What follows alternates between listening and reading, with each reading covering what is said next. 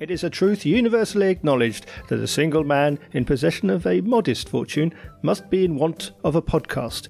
So it is that I, Mark Decano, have this podcast, Comedy in a Nutshell, and take great joy in talking to comedians, then must learn to be content with being happier than I deserve.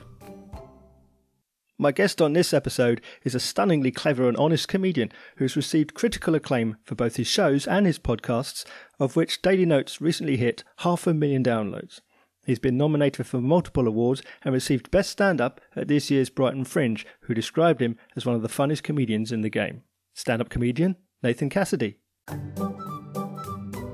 Hey, man. Hello, how are you doing? I'm all right. Sorry I'm late. It's all right. Straight away, I want to say you are very versatile. You've got your CV, you've got actor, playwright, as well as comedian, podcaster, and of course, you've got a psychology degree. I mean, where do you see yourself? Comedian. Yeah, I'm interested in all the other things, but comedian is how I see myself. Pure and simple. Yeah. So I do other stuff, but yeah, I guess you can only be a comedian some of the time. You can only be a comedian usually in the evening, and some daytime gigs. But how do you feel your days? Well, obviously I'm writing stand up, but also I'm doing other stuff like podcasts and bits of theatre. And I've been watching some stuff recently and thinking, maybe I want to do more acting. I've got an acting agent and stuff, and she gets me one or two things, but maybe I want to do something proper, like some theatre or something. Actually, I tell you why I've had that thought. I've been seeing my kids' school shows. All right. I saw my son's, he was doing Made in Dagenham at school yesterday. And it was amazing. It was just like, this is what I love about this. My first things were in musical theatre, so I just I miss musical theatre. Why don't I, comedians do musical theatre. So, I'm putting it out there right now. I want to do some musical theatre. Okay, fantastic. How did comedy come to be such an important part of your life? How did it become your focus? I don't know. I mean, psychologically, I think I looked into this in my last show, Bumblebee, about certain things that happened to me as a kid. Yeah. So there's a bigger question why I think you want to be a comedian later on. Like, kind of I talk about it in my podcast, Psychomedy, kind of what makes a pure, true comedian, someone that just wants to do comedy like me. And I think their psychology is different to other people. And they've got things going on in their background where, I mean, for me, I always said on Psychomedy that it was associating being laughed at with being loved. So if people were laughing at me, they were loving me. So that's the deep psychological reason why I'm a comedian. And why I'm a comedian, kind of in other ways, is that it's the purest form of getting your art out there. So I started in playwriting when I was at university. And there's always other people involved, and that can go well and it can go badly. So stand-up is the purest form of getting your writing out there, connecting with the audience with no interference. And you can literally do it with no interference. You can do it with interference, with agents, with writers, with PR. And I have agents and people like that, but they don't interfere. And so everything that I say is purely me, and unfiltered by anyone else, and that is a huge thrill to do, Yeah. But from that psychological perspective, do you see when comedians go into dramatic roles, do you see that as a sort of an idea that you might find where you've been laughed at for long enough and want to be taken seriously and move into a drama? Do you think that's something down the line for you? I think that, possibly. I think there are many reasons why you'd want to switch. I was just watching the Bill Burr Netflix special, and he does do acting, but I don't know him, and I haven't asked him, but I get a sense from him, if he could just do stand-up all the time, he'd be happy, But again, you can only do stand-up so much, and he's filling his time with other things, and also it's money for him. So there's many reasons why you'd want to do other stuff. But no, if I could just do stand-up for my whole career, and carry on making my living from stand-up, I'd be very, very happy. So other things, so mentioning theatre, it would just be kind of like a bit of frivolity in the... I certainly don't want to be taken seriously. There are lots of serious things in my stand-up, so... Yes. Theatre is a mask. It's stand-up is you totally unmasked, and that's the real joy of it. Yeah. You said there there's drama in your comedy, and that's true. And do you think that your on-stage persona reflects your true persona? Is it a character for you that you're engaging with? No, it's not a character at all. It's absolutely me. But as I say to people that know me, it's like, particularly when I'm talking about them, whether it's a partner or a friend, I'm like, be aware that while it's based in truth, I have to make it funny. And like, as I say in Observational, the show you've seen, life isn't hilarious often, so you have to slightly tweak it. So I was talking to a mate of mine and said, because he was talking about my podcast, Daily Notes, and I said, well, I've done like 500 episodes now, so eventually you get round a lot of the stories in your life. And he said, well, have you talked about me? And I said, well, yeah, I have actually told one story about you. And he said, oh, what have you said about me? And I said, well, be aware that it's based in truth. Yeah. But the punchline or the funny bit is not what I feel. It's based in a truth. And he was like, oh, no, tell me what it is. And I said to him, but tell me that you won't have a problem. If I tell you what it is, tell me that you recognise what I'm saying, that it's a joke. It's only based in truth. It's not what I truly believe. And he says, yeah, tell me. I told him what he said. And he was like, oh, do you really think that? I'm like, no, you're not understanding what I'm saying. So it is me. It's, of course, me speaking now. You can probably recognise me as my onstage persona. This is me. This is how I am. But when I'm going around my normal life, it's I'm not, as Darren Walsh is, by the way, trying to be funny all the time and looking for jokes all the time. What's the style of comedy that you think is at the heart of it, and what made you decide that was your path?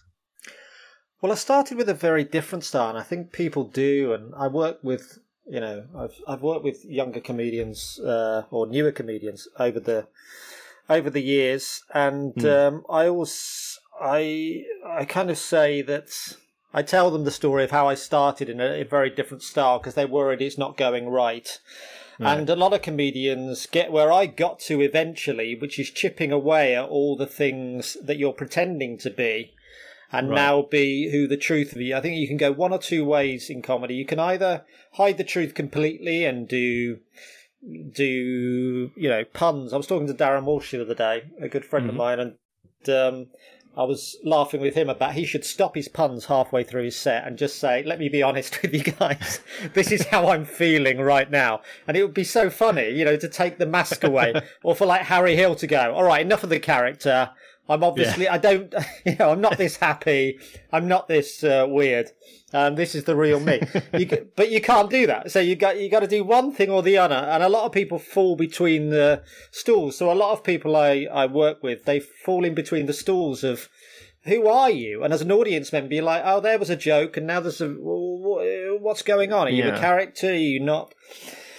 So, I can't remember the original question because I'm too unwell. As you know, I've had a UTI for the last 3 days, and my mum always said they were bad. I never believed her, and now I believe her. Apologies. What was the original question there? It's talking about your finding your comedy style. Okay, yeah. So I was very different when I started, very improvised. I just didn't have anything to say. So I started a long time ago, did a couple of years, was making some good progress, had some good agents interested, making some money.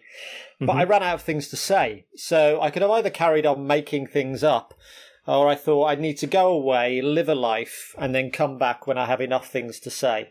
So I went away for like 10 years around the world and doing various things. And obviously gaining life experience. And a lot of, some comedians, I wouldn't say a lot, some comedians can do it when they're 20, 21, 22, can really, Daniel Kitson is the best example there. But a lot of comedians can't, and they really find their feet when they're 35. When they've lived a little bit, and that's when they're real connecting with the audience, when they have something to say.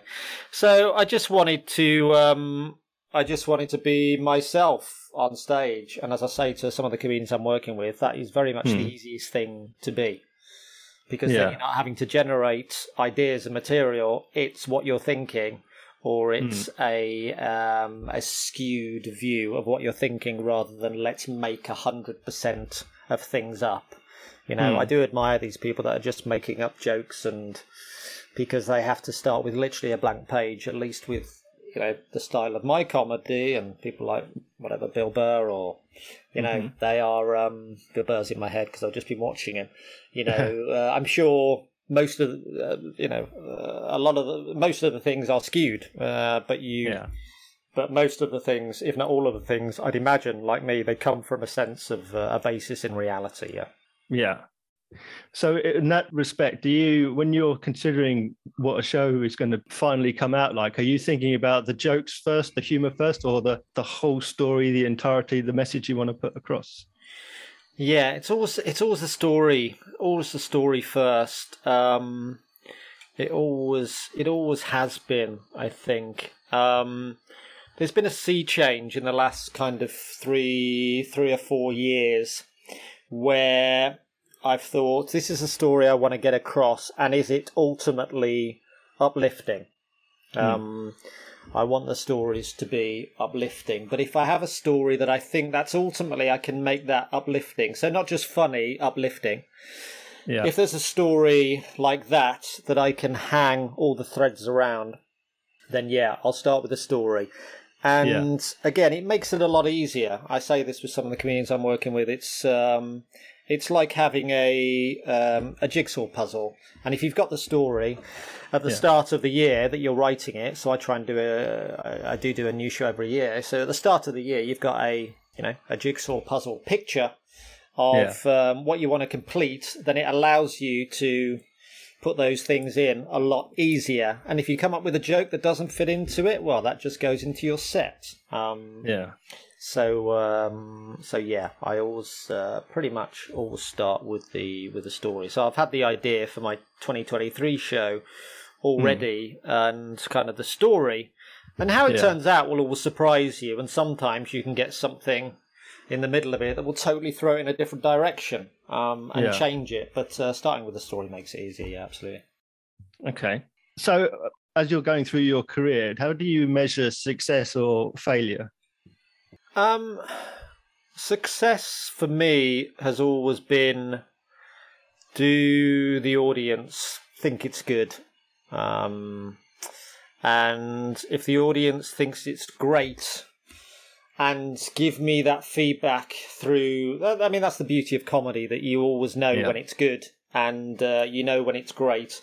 And if you can get your happiness in your career from that, then you're laughing. Just like the audience, you're laughing. I see a lot of people moaning about where they are in their career, moaning about the unfairness of the industry. And sadly, it's unfair. And you won't get the success that you maybe think that you deserve. You need to get your happiness from the success of you performing on stage. And out of that success, of course, if the audience laugh, then you get money. You'll get money. And if you make them laugh enough, then you'll always pretty much get enough money to, maybe I take that back in terms of living on. Like in London, you can be quite a successful comedian and still not be able to really afford. But you'll get enough to kind of get by. So that is success. Russell Howard I always remember something Russell Howard said when he was playing the university circuit and doing kind of big universities, and someone said to him, when do you think you're going to make it? And he says, I already have made it. I'm making my living from stand-up. So I've certainly made it in terms of that. When I was a kid, I wanted to make my money through comedy, make my living through comedy. That's what I've been doing. That's what I've been doing for many years now. So that is success, and anything else is a bonus. Do I want my specials, my Amazon, or my as I've just been watching Bill Burr, to be as successful as Bill Burr? Well, of course, absolutely. But I don't want to compromise to get that success. I don't want to go down routes that some people have gone down, and some routes that the industry take you down to get that success.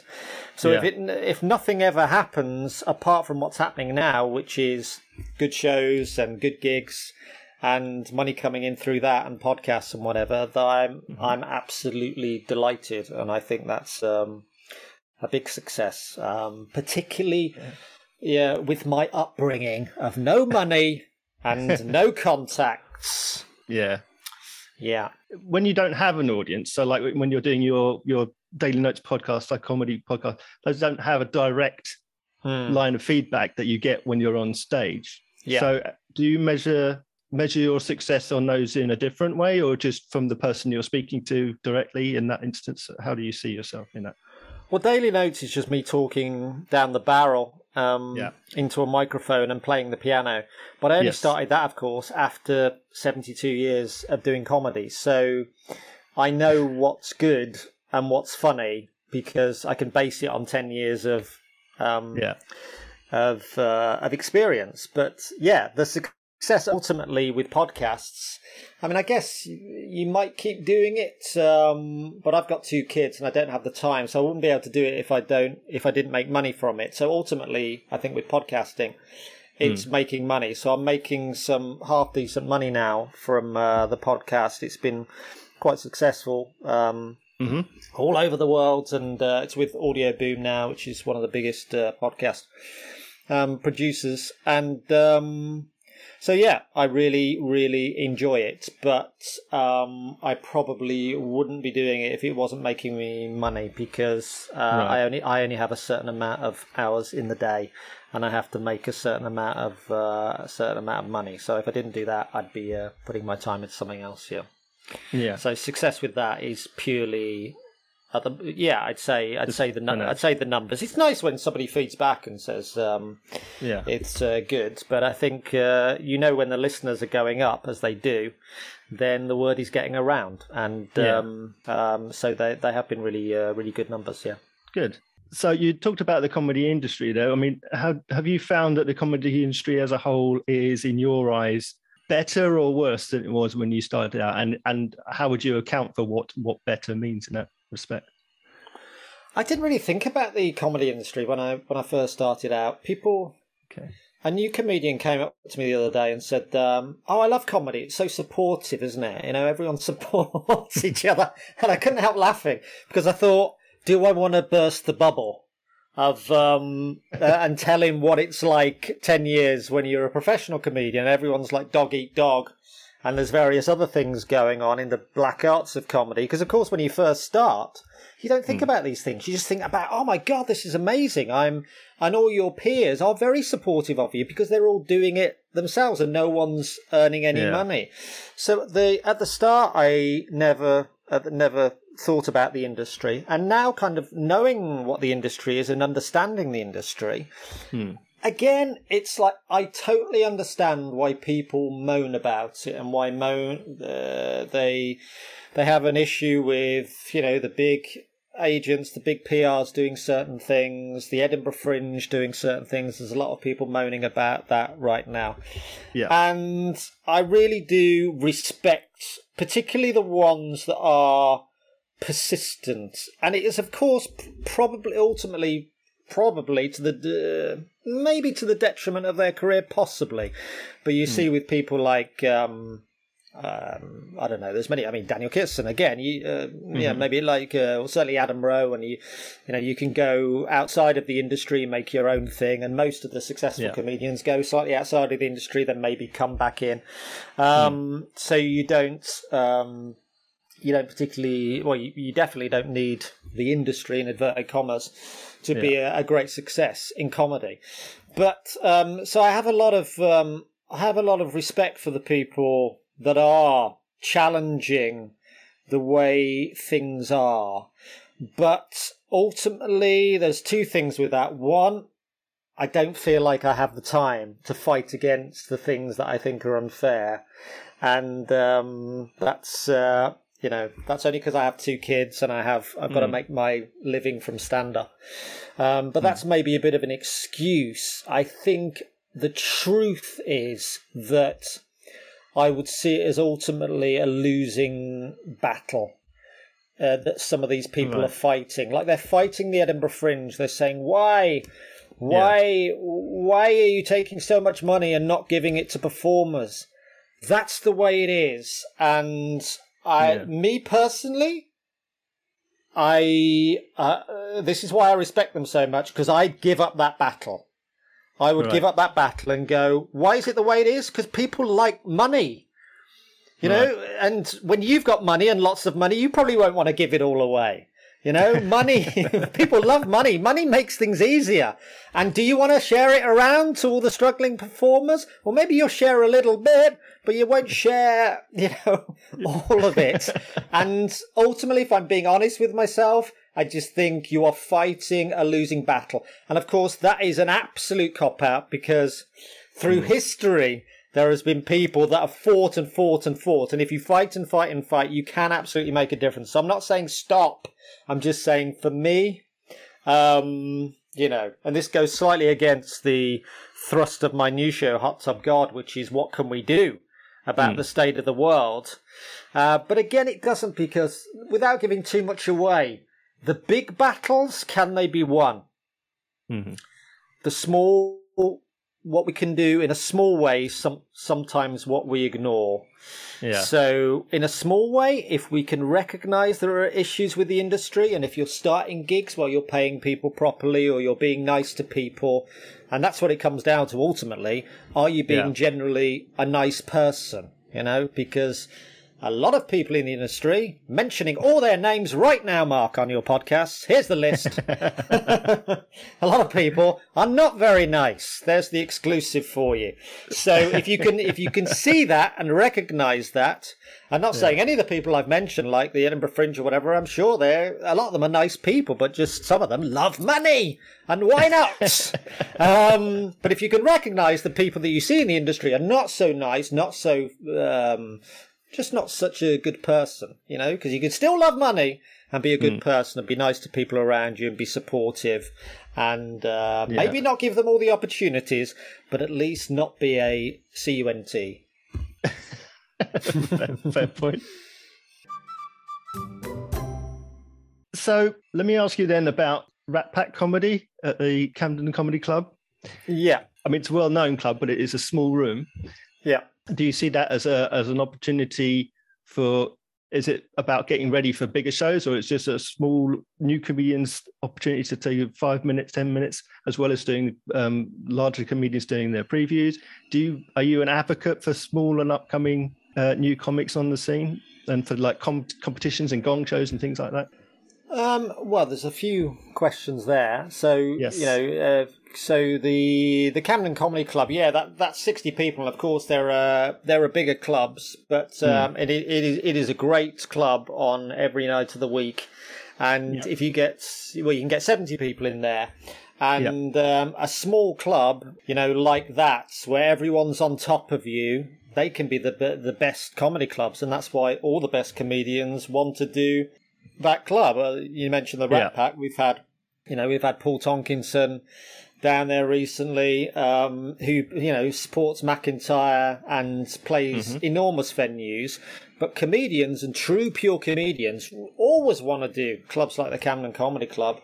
And Paul Tonkinson came along and was like, "Oh my God, this is a great club." And sometimes you forget when you get a bit bigger, when you're playing these bigger, him, arenas with McIntyre, you just think, "Oh my God, the joy of these type of clubs." So absolutely, there is there are bigger clubs, obviously, but there are a lot smaller clubs as well. And so what makes a club good It's not necessarily how big it is. Although financially, it obviously helps when it's a little bit bigger than 50. But I think 70 makes it possible for you to be able to pay everyone okay money. But obviously 100, 150, then you can pay people proper money. And obviously somewhere like the Store is, like the ultimate club, the London Comedy Store. Because it's very intimate, but there's a lot of people there.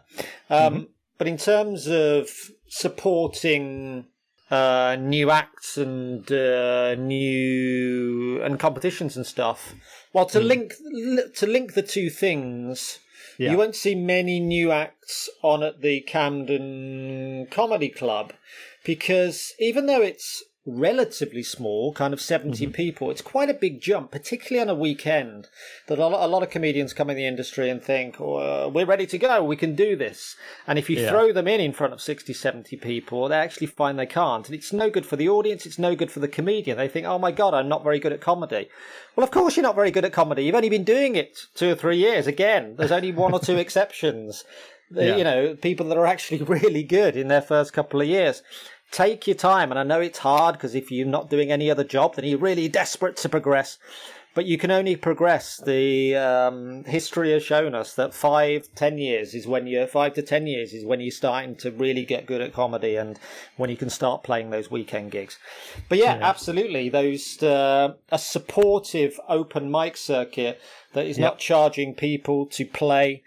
A supportive competition scene, as long as people recognise that competitions don't matter at all. They matter if you win, but you're not going to win. It's like the lottery. Right. You're not going to win. And the winners of these competitions will be like, oh, no, you can win. You can't win. It's impossible to win.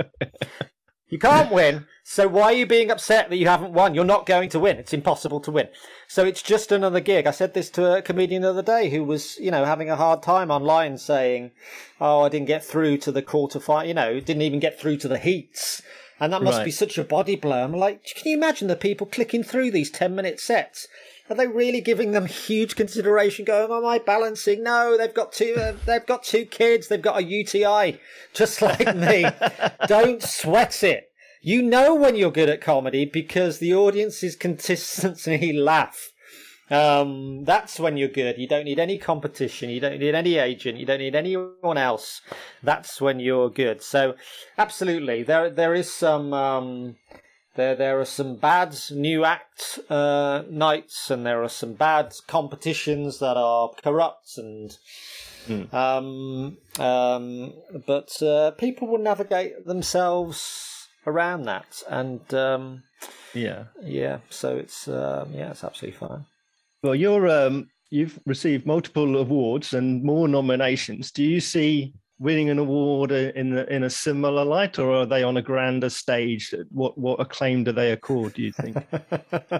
Well, of course, Mark, they are absolutely important, and the only thing that matter is winning and being nominated for awards. But there's an element of truth in that for me.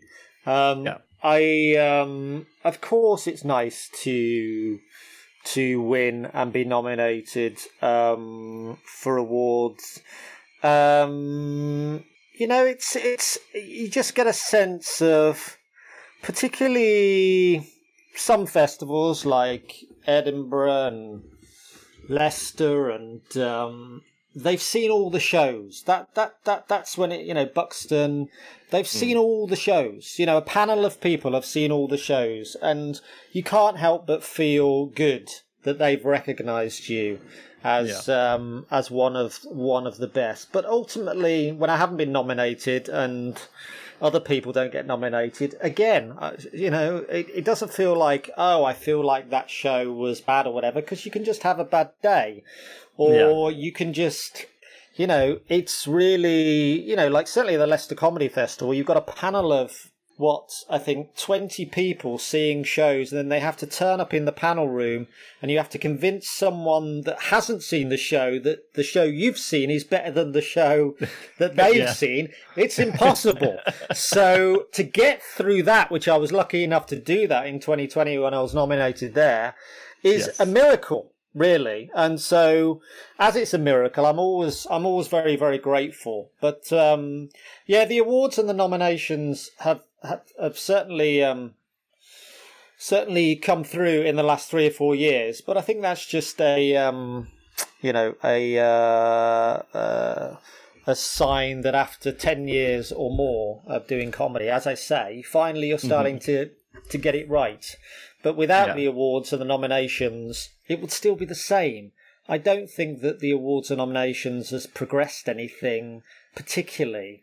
And I think even if you win the Edinburgh Comedy Award now, in fact, I know, and we can think of 1 or 2 recent examples of people winning the Edinburgh Comedy Award, has their career particularly shot up?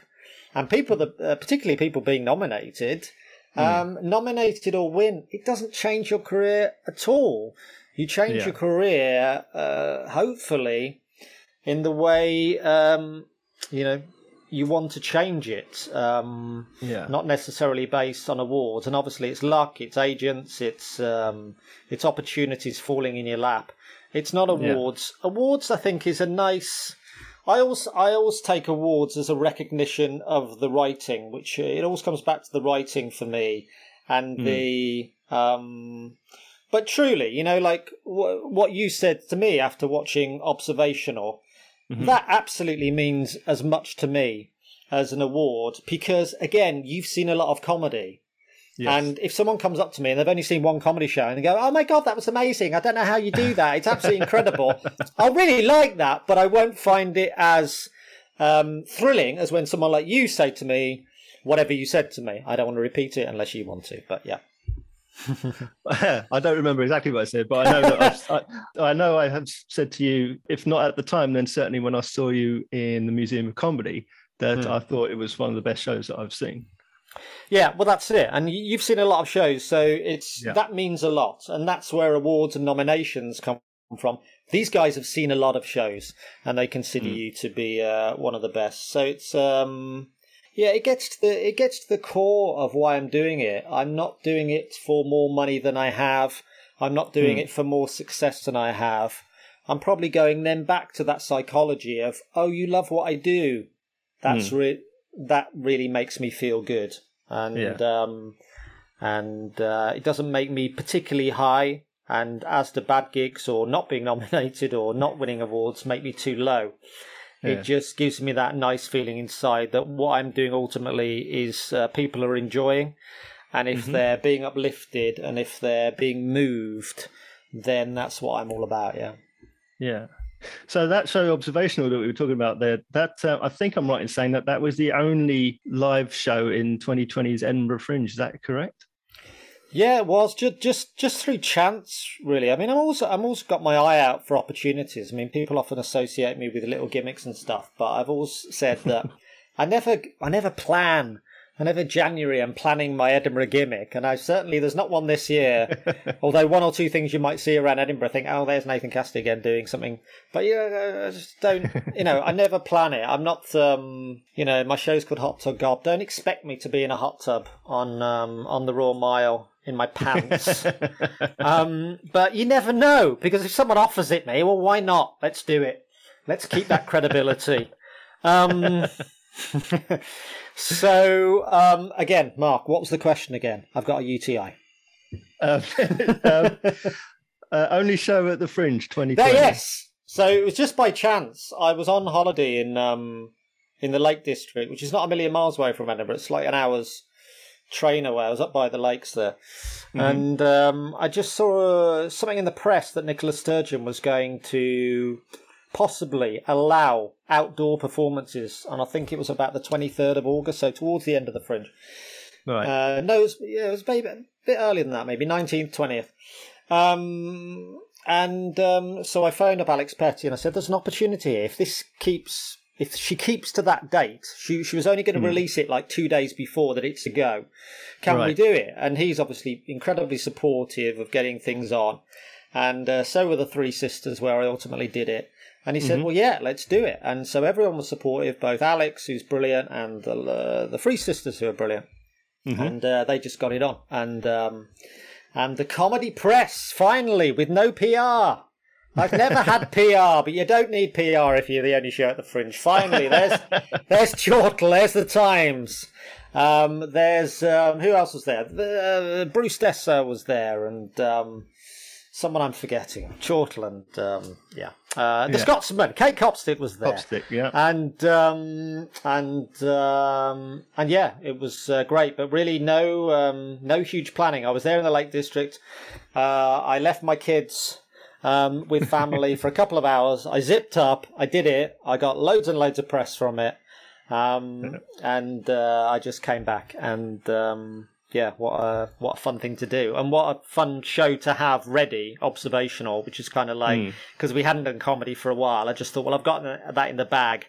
I know it's good, because ultimately it would have been awful if I'd gone up with a terrible show, because I know Copstick, I know Dessau, and I know Chortle, and as nice as they are, if the show's shit, they would have said, well, it was the only show on the Fringe, but I have to say it was shit. You know, they would have done that.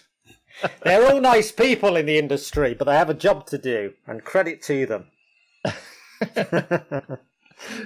Excellent. So you followed that up with Bumblebee, which, as you mentioned, is now available on Amazon Prime. And then your new show that you've mentioned as well, Hot Tub God. You're taking Observation and Hot Tub God up to this year's festival. You're doing 2 shows, and then Brighton you did all 3. Yes, do you find yourself in? It's a lot. Do you find yourself when you're doing 3 shows so readily and so immediately upon one another? Do you find it?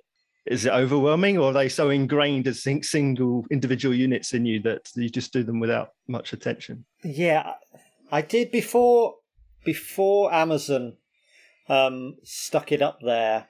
I did contemplate earlier in the year doing all 3 shows, and thank God. Thank God Amazon put it up there, and thought, well, I don't want to do that show, because I did them in Brighton. I always think I can do 3 shows a day in Edinburgh, because you think, well, I can do a compilation show, and I can do a main show, and I can do a couple of, then I can do someone else's hour show. But actually doing 3 of your own shows in Brighton, sometimes I would be walking onto the stage, I'd turn to the audience, what show is this? And it would be in my head, and it's only when... And sometimes, even in the first sentence, I'm like, have I started this for the right show? So I'm so glad it's only 2 shows. But yeah, I think only doing 1 show a day, I think would be too little for me. Right. 2 shows, maybe. Yeah, I mean, 2 shows is the maximum. 2-hour shows. You can do little compilation shows. But Edinburgh, I've started to get the Edinburgh kind of... I never get stressed out by comedy, but I've started to have the little Edinburgh dreams and stuff. I'm like, what is it? I gig every day. I do shows in all these different festivals. What is it about Edinburgh? And maybe it's because I try and avoid social media, but maybe it's because every time I go on social media to do something, someone is stressing about Edinburgh. Someone, even though it's, what is it, in just before Edinburgh, someone is saying, oh, Hive Mind, has anyone got any ideas about... ideas for jokes for the Edinburgh Fringe? I'm like, oh God, it's so stressful. I'm like, it's not really, it's just turning up and doing your show just like we do every other day of the year, just in a different city. And of course the money makes it stressful, and I totally understand why it's stressful, but it shouldn't be as stressful as we make it out to be. It's who was it that was saying, yeah, we should all be Ben Stokes, shouldn't we? The way he's acting about cricket. It's an absolute privilege to do the show every day. And I've been stressed out with Edinburgh, absolutely. But I'm in a totally different mindset over the last 4 years. It's like, it's an absolute privilege. And if there's 1 or 2 things going wrong with the show, who cares? It's what a privilege to do this rather than do some of the things that some people have to do in August or in every month of the year. Yeah. And with Hot Tub God, you also have what is an accompanying book. Would that be fair to say? The Believing in God, you've written the novel. Would you say that was an accompaniment? It is a kind of accompaniment. But I've also written a book called Resurrection by Boris Johnson, which I guess is an accompaniment in a way as well, because I do talk about the state of the world in Hot Tub God. So they're both accompaniments. And because Hot Tub God is slightly thicker, I've actually taken around more of Resurrection. I'm trying to flog Resurrection at the end of, and also I think Hot Tub God. It's a novel. It's one of, I don't know. It gets a bit strange. And even my dad was like, "Oh, I'm glad you said that because." Yeah. Whereas I think Resurrection, I can give to an audience member and I can guarantee they may hate it, but they won't not understand it or they won't it's a very simple book to read. It's a Jeffrey Archer. It's a simple, fun thing to read. So I think that's the one I'll be pushing more. They're both kind of accompaniments, but please buy them both. They're both available on Amazon. So let me ask you then, if you could just, without giving away any key plot structures or anything, can you tell us what are the shows about that we can expect to see in Edinburgh? Yeah, so Observational. It's about me doing my back in and being in agony and going to see a personal trainer. And this personal trainer really changing my life, my whole life, my whole way of looking at the world. So that's what that one is about. Mm-hmm. And the thing with Observational, I love doing it. I never thought I'd do a show again. I've never done it for a full run in Edinburgh. So I did it in 2019 for a mini run, 2020 for one show. Mm-hmm. But I'm bringing it back this year for the first time for a full run. And I absolutely love doing the show. And you know why I love doing it. And it's it's chance. It's you make your own luck by working for 10 years on comedy, but then an idea comes to you and you go, "Oh, that's good," and then you realise, you're allowed to say this after 10 years, because you've done some shows that aren't so good. This one is great, and So that's that one. Yeah. Hot Tub God is my best friend was getting married, but it was his third wedding. Mm-hmm. And he asked me to do a best man speech. And I thought, what can I say in this best man speech that is uplifting, but in any way truthful? So then I'm talking about what's going on in my life, generally in my comedy shows, and what's going on in the world. And I thought, oh my God, the world is so horrible right now. Again, what can I say about the state of the world that is truthful, but in any way uplifting? So these two strands come together where a couple of weeks before the wedding, I go away on a little holiday to a hut in the middle of a field to write this speech. And I really want to find something that is uplifting and truthful. Yeah. And there's a hot tub outside this hut in the middle of the field, and something happens in that hot tub, Mark, that is honestly 100% true. Again, all my shows are with tweaks. Something happens that is a bit of a miracle, and without giving too much away, it involves a prominent member of Parliament. And I don't think I've said that, the Member of Parliament thing, before in a lot of, because I thought I'd keep that back. But actually, I should have said that. That would have got me more press, maybe. But, because I can't give the game away, I just have to, I'll keep it to that. But, again, it's talking about the state of the world. It's trying to, this is the bar I set myself with this. I thought, how can I look at other people doing shows about various things, and I'm like, maybe I should have done that. But when I was planning my show, I was thinking, how can I talk about anything but the world is fucked? So I have to talk about that. But again, I want to make it uplifting. That's why we go to see comedy, isn't it? Yeah, exactly. 100%. I love that. And where and when can we see the shows? So Observational is 5:15. Yeah. I have to stress PM. Sometimes people say, they say 1 o'clock and they go, oh, I'll be along to that. I'll have my lunch. And they go, oh, no. 1 o'clock in the morning. 5:15 a.m. In the pleasant Glasgow. No, it's 5:15 p.m. Yeah. 17:15 at the Three Sisters. And the other show, Hot Tub God, is 12:30 p.m. That is midday 30. Yep. And that is at City Cafe, in a room that resembles a hot tub. That's the only clue I'm giving to the immersive experience that you're going to get. Fantastic. Well, I'm looking forward to seeing you there. Can you tell me then, how would it be that you could summarize comedy and what it means to you in a nutshell? Oh, wow. There's no pre-warnings on these questions. God, you're challenging us. Comedy is, as I said at the top, really the purest way of seeing someone, seeing what is inside them and getting it across to you, and it going inside to you and getting a reaction. It's absolute pure. It's like talking to a friend that you love. And if you love a comedian, that's where the joy comes. It's like he's talking to me, bang, there's that instant pure reaction. And I love it. And I love watching those type of comics, people like Bill Burr, just like bang, straight to the heart. There it is. Other art forms, I love loads of other art forms, theatre, and they can move you in totally different ways than stand-up comedy. But it's about that purity of nothing is changing. There's no music, there's no dancing girls, there's no, it's not written down, it's pure.